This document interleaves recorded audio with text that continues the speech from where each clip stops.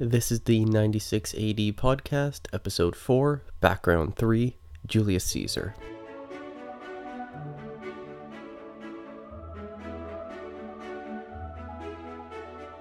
I apologize in advance because I'm going to cover the history of Rome from 100 to 49 BC, and some of the politics involved are extremely complicated but also very crucial, and I'll try my best to explain them all in only this one episode. This will be very challenging, and I'll miss out a lot of stuff. Feel free to ask me questions afterwards. Stay tuned to the end, and I'll tell you how. Last time I left you with Gaius Marius, at the top of the world and at the end of 5 consecutive consulships. There are a lot of points in history in which you could claim that the Republic had died. It's true that the Republic is somewhat around until Augustus, but I've seen many people talk about one event or another as the time when the Republic truly died. Some call attention to the unprecedented political violence surrounding the Gracchi.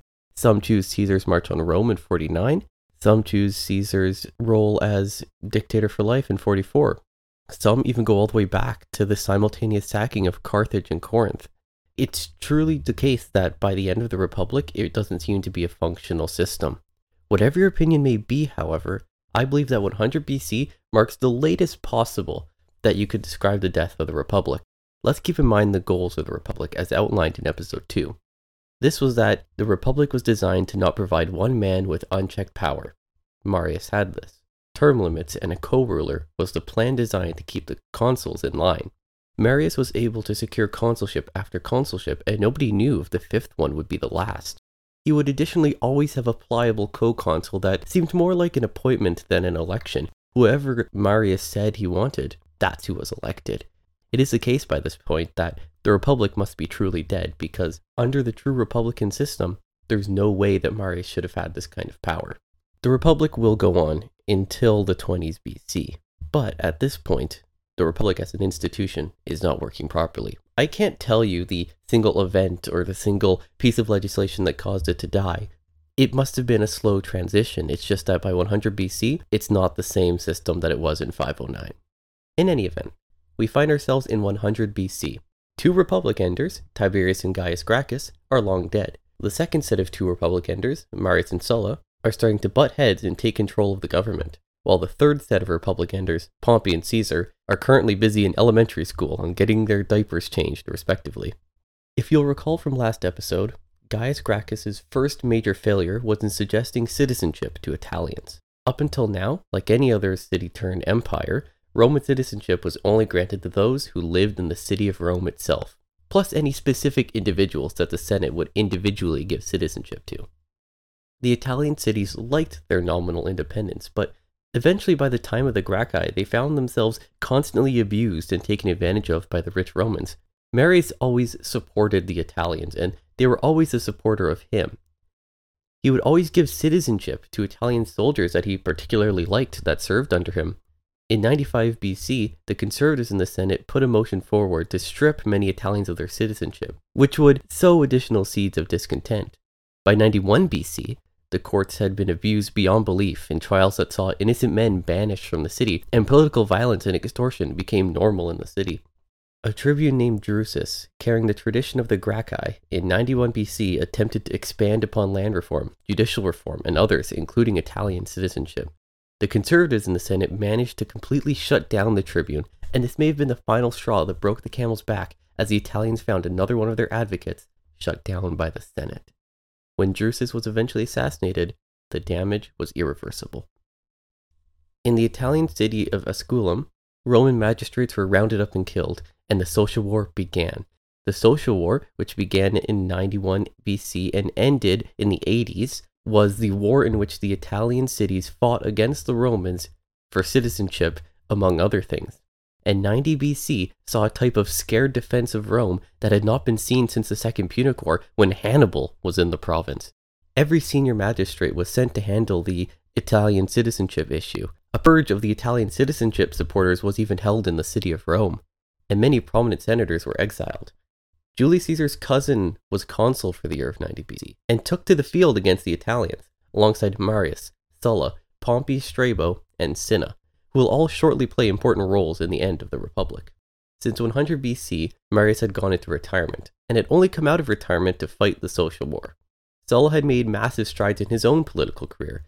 He had been praetor and had extremely successful governorships.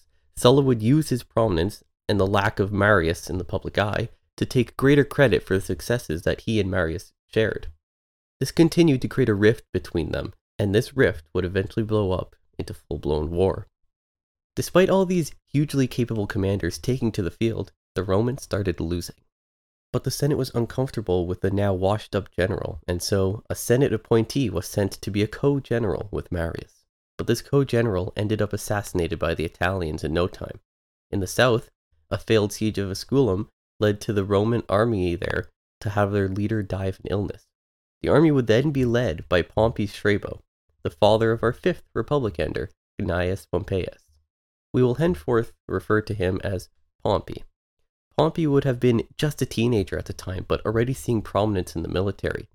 After these defeats, the consul Caesar decided to pass a bill that would grant Italian citizenship. But the bill would have them have effectively no sway in elections going forward. This was acceptable to the Senate, and so it passed easily. And soon, senators were hopping over each other to show more support for the Italians because that became the new cool thing. In 89 BC, Pompey Strabo was elected consul, and he himself would grant citizenship to northern Italians. This group of northern Italians was important to take control of because they were the first line of defense against Gaulish attacks, and this region was beforehand not really appreciated by other Romans. This became a unique, large base of support for him and his son. Despite all this, there were still many Italian rebels. In my mind, this indicates that citizenship was not only the issue they were fighting for, it was simply a pretext for war.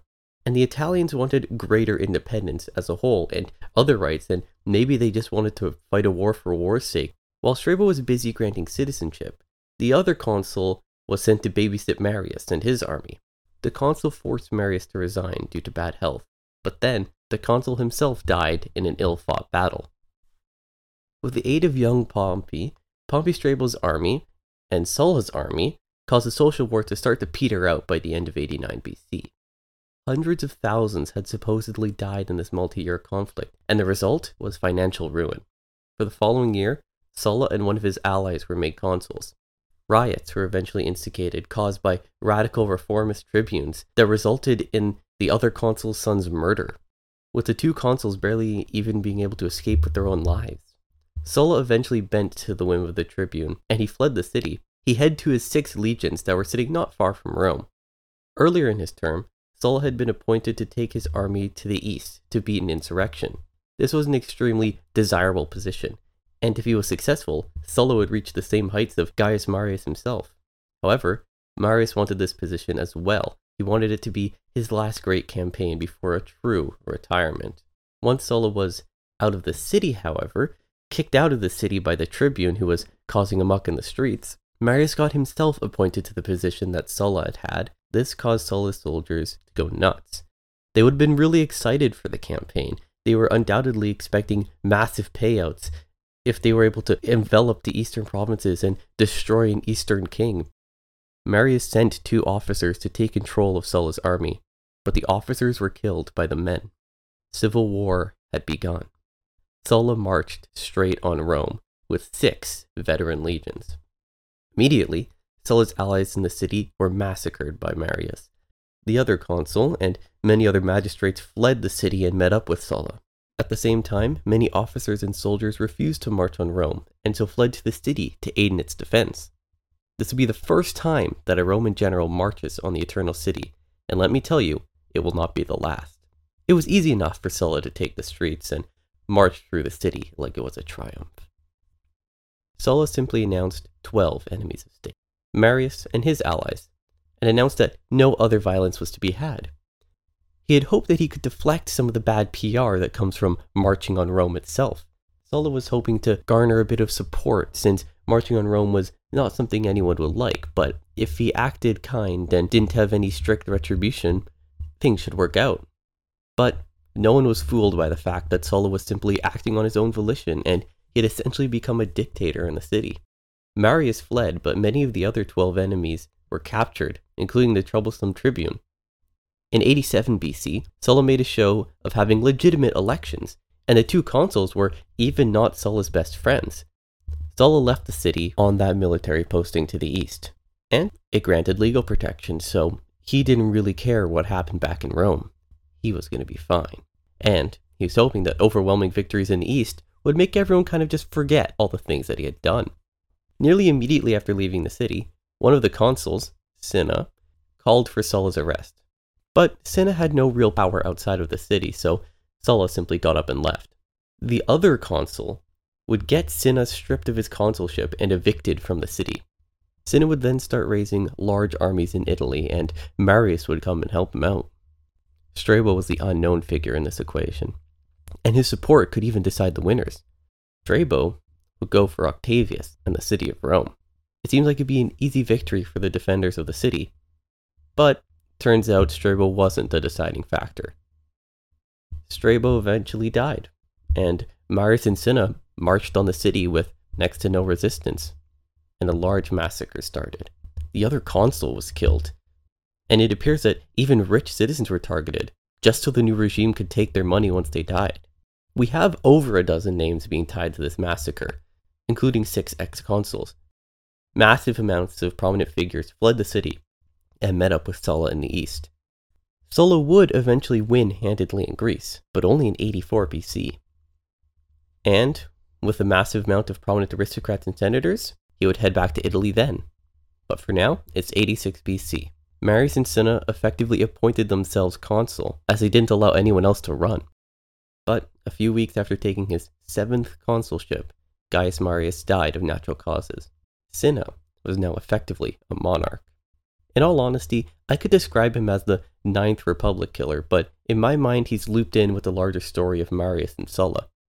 In any event, Cinna found himself in financial ruin, and given that he relied on the new Italian citizens for support, his administration would not continue while they were in economic disaster. Cinna became quite unpopular, especially with the troops, who no doubt would have preferred to fight with the massively successful Sulla. Cinna would eventually get killed by his troops suddenly in 84 BC, after 4 straight years of being consul. Cinna's allies then consolidated power and pulled their troops out of Greece and tried to hold Italy itself to defend against Sulla, but Sulla arrived in Italy in 83 BC, and 2 young men flocked to his banner, Pompey and Crassus. Crassus will fit in later in the story. What's incredible is that Pompey was only in his 20s and had never held public office. He simply carried on after the death of his father, and used the war to do things otherwise impossible, like a modern-age Scipio Africanus. Pompey's personal connections and influence, and nothing else, afforded him great power in Italy. Sulla would eventually gain control of Italy and eventually Rome. Pompey and Crassus, loyal lieutenants, would each personally win battles on behalf of Sulla and would propel their careers incredibly forward. Sulla arrived in Rome, a Rome cultivated by Marius and Cinna to be devoid of Sullan support, and he aimed to cull all the Marians, which would have been most of the city. Sulla arranged for a large number of prominent men to be killed, and their money and estates be seized in what we call the proscriptions. Hundreds of names would appear in the forum each day. When your name appeared in the forum, you were officially stripped of citizenship and all rights, and any man who brought your head to Sulla would get a portion of your wealth and land.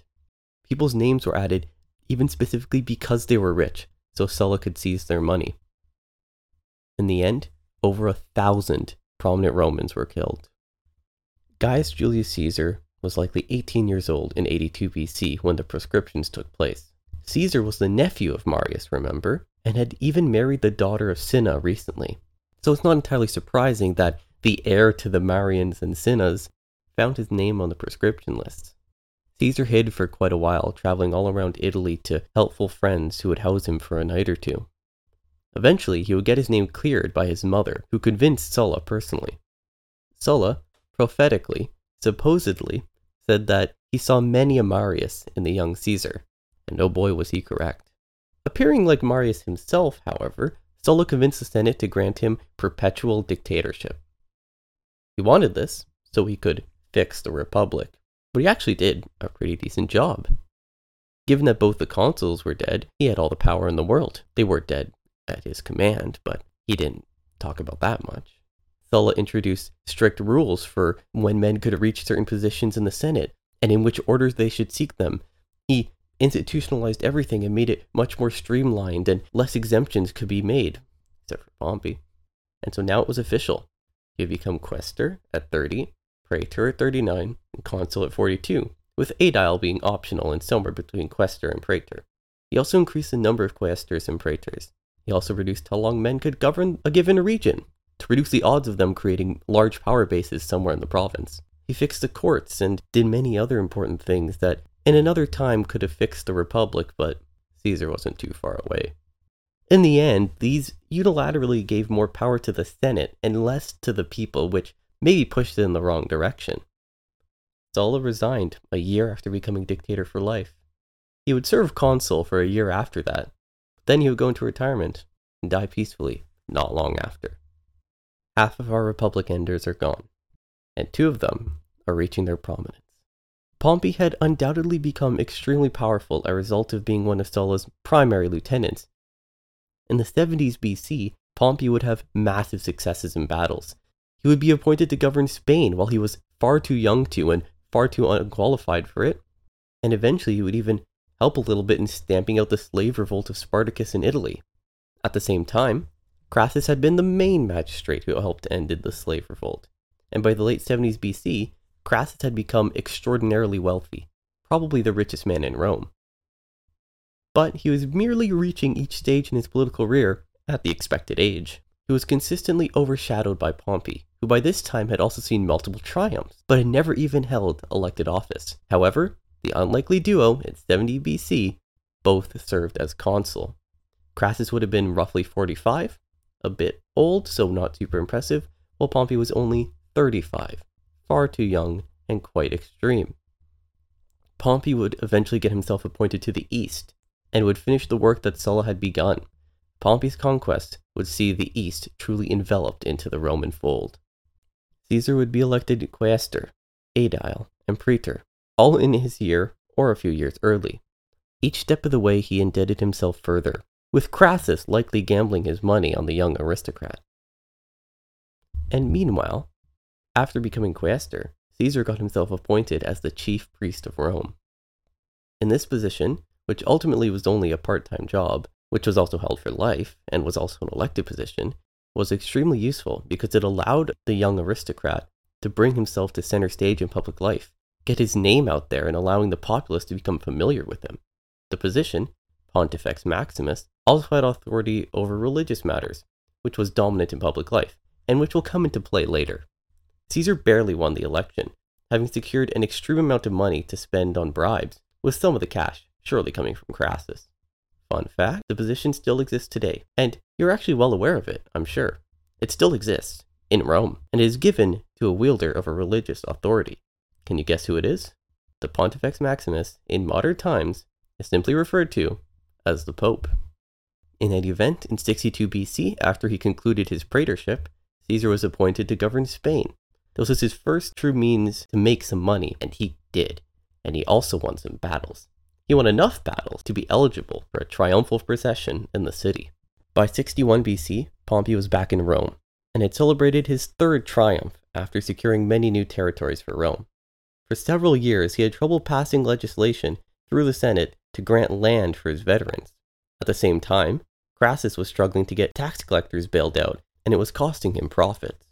Caesar returned to Rome in 60 BC, and aimed to hold a triumph and then become consul.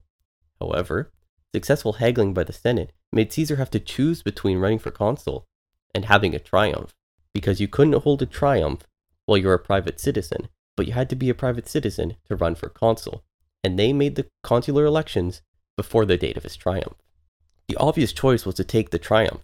The ceremony was rarely awarded. It was exceptional for anyone, especially of his age, to get one, aside from Pompey, and Caesar could simply run for consul next year. Caesar defied all logic. He entered Rome and decided to run for consul and threw away a triumph. Caesar's year as consul is probably one of the most consequential years in human history, as it propelled him from average successful politician to a juggernaut of Roman politics. Caesar was able to handedly win the election, but a conservative candidate named Bibulus was his co-consul. Caesar then struck a deal with Pompey and Crassus to make sure he was successful in office. This deal would be known to history as the First Triumvirate. Caesar will eventually marry his daughter to Pompey to secure the deal. Caesar promised to get Pompey and Crassus's legislation passed if they supported his land reform. Yes, land reform. This was still needed, and still had massive opponents in the Senate. Caesar needed to push the bill through fast, as he possibly could. He wrote an excellent bill. It had all the right reasonable concessions for the Senate, and it could not be reasonably argued against. However, the conservatives simply argued and argued. They said it was not a good time for this, and we should focus on other matters, blah, blah, blah, until the Senate was forced to adjourn for the day. Caesar pulled the old Gracchi trick of simply presenting the legislation to the public assembly. Bibulus tried to veto it, but the roars of the crowd caused Caesar to claim he didn't hear it. The bill would eventually pass, and the violent support that Caesar was able to stir up led Bibulus to fear for his life. Bibulus was attacked and nearly killed. The fact that Caesar was flanked by the immensely popular Pompey and Crassus, who showed their support, meant that the bill had nearly universal support among everyone except the extremists in the Senate. Everything Caesar had done was definitely illegal, but there wasn't much that could be done to a sitting consul. It's not like he was a tribune, and especially if the co-consul was as weak as Bibulus. Bibulus attempted to use his consular power to cite religious reasons to stop public business from taking place, which would stop Caesar from pushing legislation or doing anything else important. However, Caesar's position as Pontifex Maximus allowed him to have authority over Bibulus and conduct public business anyways. This was probably also illegal, but no one really cared. And so now Caesar was effectively the sole consul, since Bibulus wouldn't leave his house. The last ace up the sleeve of the Senate was to appoint Caesar to no provinces, but to maintain the countryside of Italy. No army and no authority. It was a slap in the face. But Caesar, as more or less sole consul, got a province change. Through a mix of intimidation, political maneuvering, and luck, Caesar was appointed to be governor of 3 provinces: Cisalpine Gaul, Transalpine Gaul, and Illyricum. They all bordered each other and were all the northern border of Italy. He would additionally have a relatively large army, and he would raise a larger one for himself too, and he would have a term of 5 years. Normally, consuls and praetors would be given 1 province for 1 year, maybe 2. Caesar had 3 provinces for 5 years. He left Rome in 58 BC, immensely influential and powerful, while at the same time had caused half of the Senate to want to personally prosecute him and get him exiled, or worse. The game was now for Caesar to always have military or public roles, since under these roles he would have immunity. He had 5 years as governor, but was not allowed to run for consul for 10 years. So what was he going to do? Well, for now, he needed massive military victories in Gaul to ensure a longer term as governor.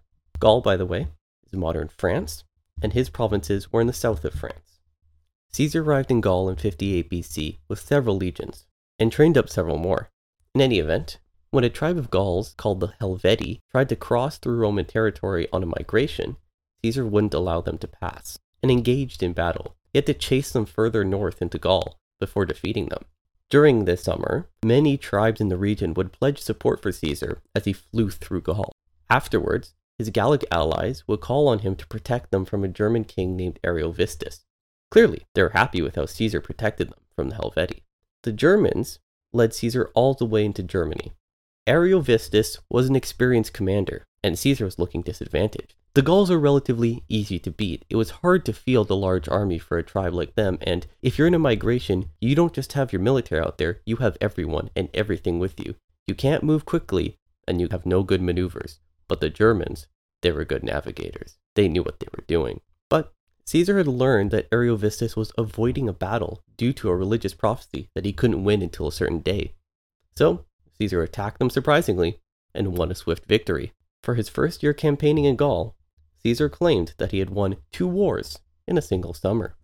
Caesar raised 2 more legions in preparation for campaigning in 57 BC. Caesar continued his model of paying his soldiers personally and not relying on the Senate to appoint him new legions, which was also illegal. Caesar also preferred to promote experienced soldiers. He allowed them upwards mobility as a career soldier. It was incredible. There was lots of personal friendship between Caesar and his soldiers. He would refer to them as comrades and not soldiers or men. By all accounts, it was a good army to serve in.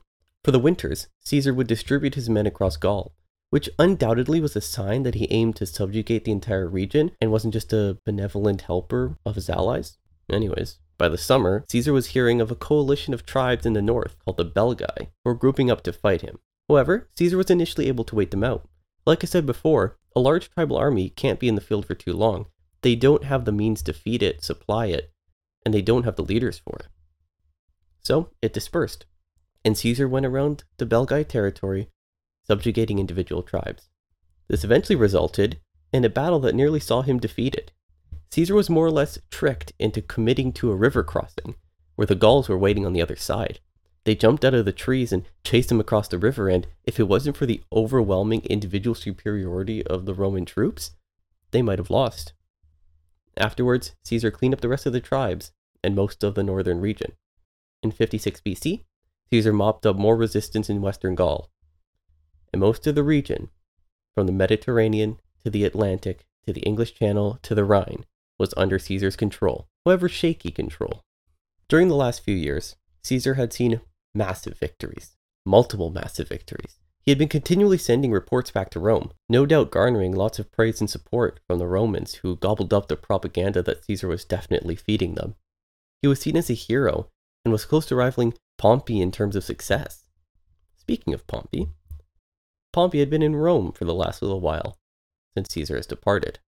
Rome had become a mess. Street mobs run by senators had become the norm, and it was quickly devolving into anarchy. An extremely controversial event was one that I hinted at a couple episodes ago. Publius Clodius Pulcher had gotten Caesar himself to oversee Clodius' transition from a patrician to a plebeian, just so he could run for tribune. By all accounts, Clodius' effect on Roman politics is immense. He definitely contributed much more directly to the end of the Republic than several of the Republic enders. He likely should be on the list alongside Cinna, but is also overshadowed in my eyes by Caesar and Pompey. In any event, Clodius became the most consequential tribune since the Gracchi, had passed a crazy amount of legislation, and his personal power rivaled that of Caesar when he was in office as consul. After his term, Clodius would continually lead street gangs in Rome, fighting for a reformist cause and tangentially supporting Caesar. Another senator, named Milo, fought for the conservative side with his own gang of street thugs. There was never a cease to the street violence. New bodies were piling up in the streets as the gangs battled it out every day. In 56 BC, Caesar, Pompey, and Crassus met in Italy in a town called Lucca to discuss politics. The three men, the triumvirate, had been dominating politics ever since the consulship of Caesar a couple years ago. They met in the city in Italy to discuss plans for the future. They agreed that Pompey and Crassus should be consul for 55 BC, and then they'd get important provinces for 54 BC, extreme commands like that of Caesar. Crassus would get a 5-year position in Syria, and Pompey would get a 5-year position in Spain. Crassus was hoping for a large military success, where Pompey decided that he was at the end of his military successes, and he would govern from Rome, which was atypical, so that he could stay politically active in the Senate. In return, they would make sure that Caesar's governorship would be extended until 49 BC, so he could run for consul then. This plan was no doubt created to split up the three triumvirs because it would come to a point where they didn't need to be allies anymore and instead were rivals for power. The three of them were the most influential people in the entirety of Rome. Maybe they didn't need each other's support. But if everyone had 5-year commands out in the province, that's 5 years where they didn't need to butt heads. In 55 BC, Caesar saw insurrections in Gaul, and once he stamped them out, he decided to take an expedition to Britain. This expedition failed entirely. It was launched late in the year, so the weather never agreed with Caesar, and he had to return back extremely quickly after no success at all. Despite the failure, Caesar regardless spun it as a victory, and the Romans loved him for it. The simple fact that a Roman general reached Britain for the first time was incredible, and he survived. The Romans thought that the island was mysterious and magical, and Caesar would claim that he and his legions braved the island and survived. Caesar would learn from his first invasion, and the second one was much more well prepared. In 54 BC, 5 legions on 600 boats crossed the channel and landed on the island. Caesar would march through the island, win large battles, and secure the nominal support of many of the tribes in the region. We can't call the second invasion really a success, since he left pretty quickly, and no lasting Roman influence was really on the island, except maybe more trade. But at least he left on reliably amicable terms, and showed that the Romans of the future could conquer the island. Who knew that it would take a century? After the invasion of Britain, Caesar saw the biggest disaster in Gaul so far. One of his legions that was stationed away for the winter was massacred, and a second one nearly fell into the same trap. Caesar and the rest of the legions were barely able to save them and escape. The Gauls could tell at this point that the Romans were there to stay. Caesar had pretended that he was marching around Gaul to protect his allies, but it now became obvious that complete annexation was not far away. Rebellion grew and grew, and in response, Caesar massively increased the size of his army. He recruited 2 new legions and would continually call on his allies to supply troops, and in addition, Pompey loaned him a legion. Surely, this arrangement would not have large consequences. In 54 BC, the triumvirs ruled the world. Between them, they had 20 legions, and each had individual authority that could dwarf the rest of the entire Senate.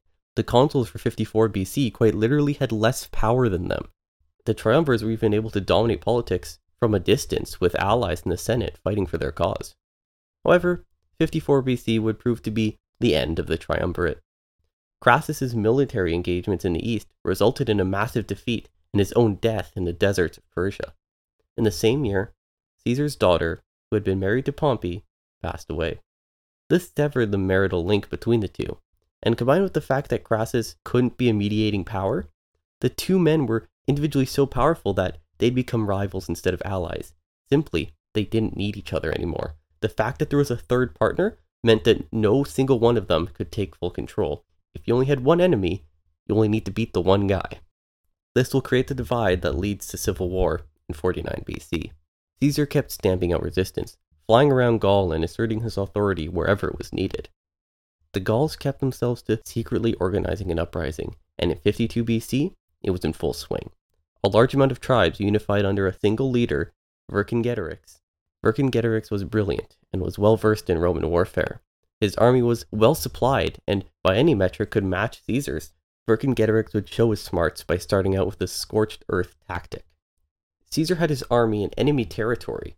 It wouldn't be easy to get more resources, and so Vercingetorix burned down every village near him and took all the resources that the region had. Caesar was deprived of food, and so he was forced to head straight to the largest city in the region. After a month-long siege that nearly starved him to death, Caesar's men made it over the walls. For now, they were well fed. Vercingetorix would force Caesar to chase him around Gaul for quite a while, and Caesar's army made several major mistakes, which increased the morale and legitimacy of Vercingetorix's army. To be honest, it looked like Caesar might lose. Caesar's last attempt was to corner Vercingetorix in the city of Alesia. The traditional prowess of the Roman engineering was shown in full force when Caesar's army built roughly 25 miles of walls in less than a month. They had built 2 walls, one that faced inwards and blocked the inhabitants from leaving, and an outer wall that would protect Caesar from a Gallic relief army. And upon completion, the citizens of Alesia were stuck and ran out of food. A Gallic relief army did arrive and should have defeated Caesar. However, Caesar's army was incredibly well trained. They had been fighting together for nearly a decade, and at this point had a massive amount of officials that were talented and capable, which was atypical for a Roman army, which was usually staffed with random amateur aristocrats hoping for the PR success of being in a battle. Caesar's legates were all very capable. The competence of the army allowed small contingents to defend sections of the walls autonomously. But it all came down to a gamble. The Gauls had broken the outer wall and were marching in. Caesar personally led a cavalry charge alongside our 7th Republic ender, Mark Antony. The cavalry charge surprised the Gauls, and the relief army thought that a Roman relief army had come, so they fled. The inhabitants of the city were starved and surrendered. Vercingetorix was taken prisoner, and as far as anyone was concerned, Gaul was under the control of Gaius Julius Caesar. Backpedaling a bit, in 53 BC, Pompey was effectively in control of Rome. Crassus was dead in the east, and Caesar was suppressing the building conspiracy in Gaul. Pompey was the only triumvirate in the city, and had so much personal gravitas. Pompey personally oversaw the election for 53 BC, and the winners were corrupt. Milo and Clodius were still on the streets causing havoc, fighting each other, until a fateful brawl resulted in Clodius's death and Milo's exile. Pompey was then invested by the Senate with ultimate power. He was given the authority to save the Republic by any means. Dictator as a position was avoided for bad PR, so Pompey was simply made sole consul for 52 BC. If you had disagreed with me on 100 BC being the latest you could describe the end of the Republic, 52 BC sure seems like a good year. The Republic was simply not the same institution that Lucius Junius Brutus created in 509. We can both agree it's over by now. Pompey was consul with no colleague, and he was appointed. There was no vote. The basis of the Republic was over. In Gaul by 50 BC, serious fighting had ended. By this time, Caesar's personal wealth dwarfed small countries, and his influence was even greater. Caesar and Pompey were each individually so powerful that day by day it was seeming more and more like Marius and Sulla. And it shouldn't be surprising either, given that they were the nephew of Marius and the lieutenant of Sulla. It makes sense that the rivalry will continue and get even worse. Let's remember that the moment Caesar lost immunity from the law, he would be prosecuted, and half the Senate wanted him gone from public life. Caesar needed to keep going as governor until 49 BC, where he could stand for consul again, since he needed 10 years between consulship. I mean, this rule didn't apply for Pompey, since he secured exemptions from the Senate all the time, but Caesar didn't have that kind of support. By 50 BC in Rome, Pompey had grown closer to the senatorial aristocracy. The faith they had in him to be sole consul for 52 BC clearly shows that they felt themselves aligned with him. In 51 BC, the consuls were both anti-Caesar, and were making motions to depose him from his governorship. The consul argued that Caesar should return because the Gallic Wars were over and the extraordinary command was no longer needed. Plans were laid by the consul and his allies to address the provinces. This was a transparent thing that was meant to target Caesar for deposition. Caesar's allies in the Senate, the now tribunes Mark Antony and Decimus Brutus, vetoed every proposition the Senate made. By the end of 51 BC, the Caesarians successfully kept Caesar in his governorship and outlasted the consuls. But largely, the Caesarians seemed to be acting against the Senate, which was a bad look. The Senate then argued that the bill extending Caesar's initial 5-year command ends before consuls would be elected for 49 BC. This was because of ambiguity in the poorly written bill. The consuls for 50 BC were both elected on the issue of deposing Caesar, but massive bribes made one consul turn, and so the Senate was in a deadlock with the two consuls in opposition. The Senate couldn't pass meaningful legislation. Any anti-Caesarian legislation was blocked by the consul and the tribunes, and there was no hope for any sort of Caesarian legislation to pass. Truly, the Senate had become extremely radical, with senators taking one side or the other, and above all else, wouldn't appease the other side. In the summer of 50 BC, Caesar was still in command, and the elections weren't too far away. A routine bill in the Senate had support from both sides. Since the defeat of Crassus in the east in 54 BC, the east needed reinforcements. The Senate decided that Caesar should send a legion, and that Pompey should send a legion. This was fair, wouldn't disadvantage one side too much, make everyone comfortable. Caesar prepared his legion to leave, when Pompey pulled a fast one. Remember that legion that Pompey had loaned Caesar? Pompey chose to send that one. Suddenly, Caesar became extremely uncomfortable because he would be losing 2 full veteran legions. This would give Pompey the advantage if a war broke out. Caesar instead bought the support of 2 legions. Then, he took his favorite legion and marched on Italy. Things started to heat up in Rome extremely quickly. Suggestions were made that Caesar and Pompey should resign simultaneously. The Caesarians would have been willing to agree with this, but the Pompeians refused, even though it was the best choice they had. Rome nearly exploded when rumors started circling that Caesar had 4 legions in northern Italy. Turns out, he only had 1, and he only needed 1. In mid-January 49 BC, Caesar took the 13th legion to the border of Italy. This was the river Rubicon. Just before crossing, Caesar quoted a Greek play, "The die is cast." He had won battles and had taken part in administering nearly every corner of the Republic. He had been consul before his year, and if all was well, he'll be consul again. And in his 50 years of life, he had done so much. But what he was coming on now was going to be the most challenging one yet, and he needed all the luck he had. He had played his hand. He marched on Rome. The die is cast. Let's see what happens. I've heard many people talk about why Caesar marched on Rome in 49 BC. Many, especially ancient writers that are writing centuries after the death of Caesar, decided that it was what Caesar wanted all along. They would argue that Since being a child, Caesar wanted to be a monarch, and they would point to everything he had ever done as proof of that. I'm of the opinion that it was simply a savvy political decision, that it was a result of the Roman system. In Adrian Goldsworthy's biography of Julius Caesar, he went on at length in nearly every chapter about how the Roman politicians were above all else selfish. There were no parties, and there were rarely lifelong allies. The truly powerful and successful Romans would take whatever path gave them the most power and wealth. Bribery, extortion, and other unethical practices took place everywhere in every single election without fail. Every move was political, every decision. No one did anything for altruistic reasons. And even if you didn't bribe anyone personally, your supporters would bribe people on your behalf. Simple as that. And if you didn't bribe someone, someone else would. And if you want to make good change, you have to stoop to their level. So I don't believe that Caesar wanted to be king all along, and that maybe it came along later. Many writers go so far as to describe him as seeking monarchy as a teenager. This just doesn't seem reasonable. Caesar was undoubtedly extremely ambitious. He wanted to be consul. He wanted to be a war hero. He wanted to be the most important Roman, perhaps like Uncle Marius. Caesar's march on Rome was simply a result of the fact that he had to do it. If he did not do it, his political career would be over, and that was the most important thing for him. He believed that he had done great things for the Republic, and this is true. Among others, he had added all of Gaul to the empire and pushed extremely important legislation like land reform. Caesar is exceptionally skilled in all military matters, and especially in backroom politics. By the time he wins the civil war that he's just started, he will out-general the best generals, and out-politician the best politicians.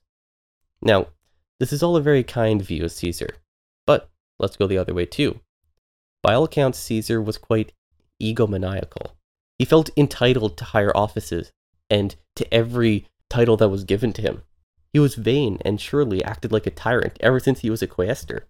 Yes, Caesar marched on Rome as a result of the bickering Senate, as a result of their political attacks on him that were personal. And yes, the Senate forced him to do it. However, Caesar's illegal activity as consul and provocative activity throughout his whole life caused the Senate to do that. It was Caesar's own fault that the Senate was after him. He was guilty of all the crimes they accused him of, even though they were only accusing him for political matters, because they themselves were all guilty too. Caesar's choice to march on Rome was the only choice he had, but his actions are ultimately the only reason he had to make the choice. I can't believe that I couldn't get through to 44 BC in one episode, but I'll be calling it early here, as Caesar marches on Rome.